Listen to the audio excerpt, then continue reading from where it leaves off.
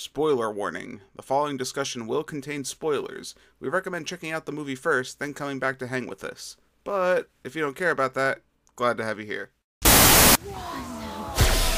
And there she was, glistening in all her gray plastic glory.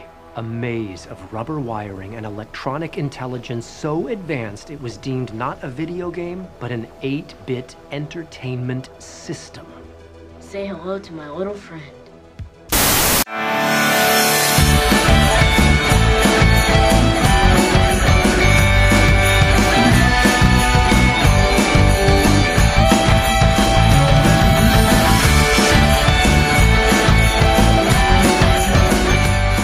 All right, everybody, welcome back to another episode of The Real Review. My name's Kevin. I'm John. And we are The Real Movie Guys. It's December, so you know what that means. Real Christmas. Real Christmas is a special event where we review and discuss all your favorite holiday movies. On today's episode, we're going to be talking about 8-Bit Christmas.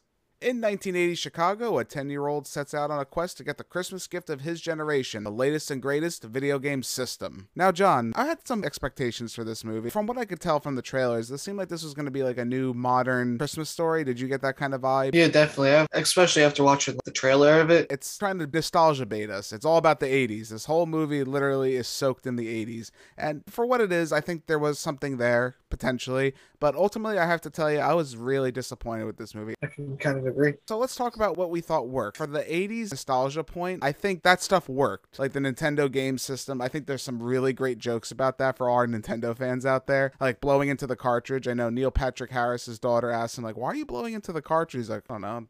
Dust maybe you just do it before you put it in. The Power Glove references in the movie, how that didn't work at all with anything. You know, the girl beat him easily at the video game because it didn't do anything. Another personal favorite of mine was where they're sitting by the radio waiting to hear the school cancellations for the snow day. I remember doing that, man. I remember like just waiting, like, oh my god, please announce our school on the radio so we don't have to go in. Now, were there any things that particularly worked for you, John, that you liked in the movie? I felt like some of the humor was kind of funny in a couple parts, but mostly it seemed like it was rushed, and the other parts seemed like it was going too slow. Yeah, it was very uneven as far as pacing. The beginning I felt was like the strongest part of this movie. The whole beginning is there's this one popular kid, Timmy Keene, who I thought was hilarious in this whole movie. He has a Nintendo console, and all these kids have to go over there and try to like coerce him to get into his house to try and play it. They were setting up this interesting dynamic there with his character, and then he just disappears. Midway through the movie, I'm like, oh, okay, and then I felt like it tried way too hard. We talked about earlier how this could have been maybe more of a modern Christmas story kind of movie, and I think that's really where this movie falters. It just wanted to be something it wasn't, and what you get at the end of the day is an amalgamation of just these random plot points that kind of connect, kind of don't, and I lost interest right away. And also the one thing with Neil Patrick Harris doing the narrating and stuff, all right, I'm kind of excited for this. Neil Patrick Harris is automatically likable, just as a person in general, regardless if he's playing a character or not. So having him as the narrator should have been like that crux that you need to draw this story in. But I feel like he's just not given enough for us to care about anything, unfortunately. So I don't want this movie to sound like it's absolutely terrible. It's not good. Don't get me wrong. I don't think it's that great. But I think the overall messaging is really nice. At the end of the movie, we get to see what the meaning of Christmas is. You know, they try to give their take on it. At the end of Christmas Story, he gets his Red Ryder BB gun. He almost shoots his eye out. It ties together. You know, he got what he wanted, but maybe it wasn't what he necessarily wanted. There was something else there. This movie does the same thing a little differently. Steve Zahn's in this movie. I want to say that first too. For our Steve Zahn fans out there, I don't know how many there are of you. I think he's hilarious. He plays the father. His relationship with Winslow Fegley, who plays Jake Doyle, the main protagonist in the movie. The father and son dynamic is something I think they should have explored a little bit more. And I think I would have been more invested with the ending that they were going for, where he's been asking for a Nintendo the whole movie. He doesn't get it at all. But instead, his dad, he builds him a tree house and gives him that as a gift. And that ended up being more important than the Nintendo. It was a bond between his father, himself. It was something special. I just don't feel like there was enough build to that scene. Would you agree with that, John? Like, I felt like we didn't earn that ending. Yeah, that build-up wasn't great. I felt like if they built it up stronger, it would have had even a better ending. And the way that they just came about it wasn't great. They hinted at it here and there, but it wasn't enough. Maybe I wanted more father and son scenes. Maybe that would have been an angle they should have focused heavier on. Like how maybe they're distant, not really connected, and this was like the one special thing that was going to bring them together. together. Just never felt like they earned that. Like, don't get me wrong, maybe I got a little teary-eyed at the end, maybe, just because it had a nice heartfelt moment, but it's just a moment. It's not indicative of everything that happened in this movie for it to matter to me. Like you said, I think the movie is funny at times. It's not overtly funny. I got like a chuckle. I think that's fair. The references, again, nostalgia baiting us. You know, we've talked about nostalgia bait previously on the channel. The whole video games in general. I thought maybe there would be more of like a video game tie-in to this movie. It really wasn't. 8-Bit Christmas, again, felt like just another tag to get you into this. I think what can carry this story, if nothing else, the Doyle family, I thought they were a likable family. Jake and his sister Lizzie, the mother, Kathy, played by June Diane Raphael, who I thought she was really funny too, as the stressed out teacher mom. And of course, the wonderful Steve Zahn. It is a likable family. It is a likable unit. It's just, again, one of those situations I feel like we notice more and more lately with the movies that we watch. There's good characters in there, but the story you're telling just isn't interesting, so the movie kind of falls apart for me. Yeah, that's true. Definitely agree with you. Another character I just want to shout out real quick. David Cross was in this movie, the most wonderful comedian in the world, playing the Santa who's selling Cabbage Patch dolls out of his back trunk. Just give me that movie, man. I want to know the story of that. Black market Cabbage Patch dolls with David Cross. There's something there. Like I said, the real big negatives is the movie's utterly soulless. It really just feels like a cash grab that said,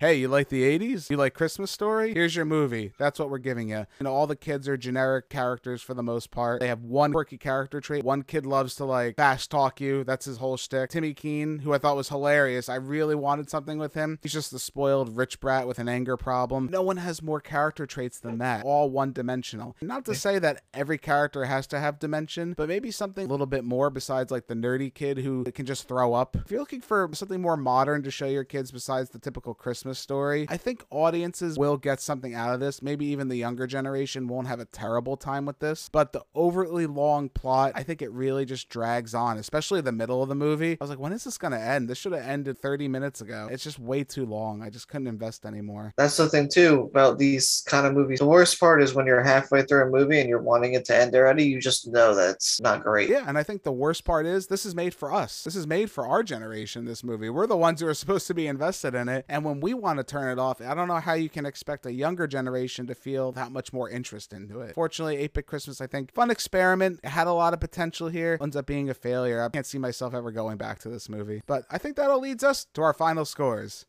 I'm going to give 8-Bit Christmas a D+. Oh, first you have to do this. Why? I don't know, just how it works. Nice. Maybe dust? I don't know. I wish I could have liked this movie. I feel like I say that a lot when we talk about bad movies. I always try to find the positives, and I think there is a little bit of Christmas spirit here. I think it captures that whole special idea of getting a gift, receiving a gift, and what really matters with the holiday. Maybe a quick watch could be recommended if you have younger kids and you just want to share a little bit of the nostalgia you had in the 80s and want to just feel like a little bit. But honestly, I think it's just soulless. There's just not much there for anyone. There's better Christmas movies to spend your time with. 8-Bit Christmas just isn't one of them. John, where do you stand with this film? Yeah, give this film a D. Mom! Mom, wake up! What? Give me a Pop-Tart! How many?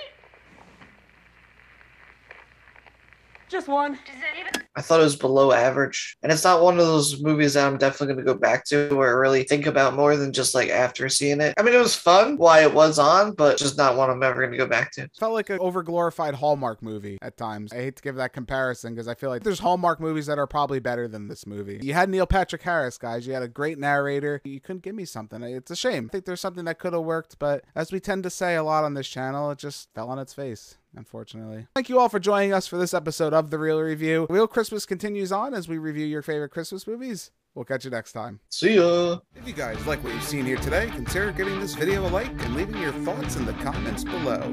If you want to stay up to date with everything Real Movie Guys related, make sure to hit that subscribe button and check us out on Instagram, Twitter, and Facebook. And don't forget, all you audio listeners at home, we are available on many podcasting platforms. Just search The Real Movie Guys, you should pop right up. Thank you again all so much for joining us on this episode of The Real Review. We are The Real Movie Guys. Real guys, real movies, real thoughts. Catch you next time.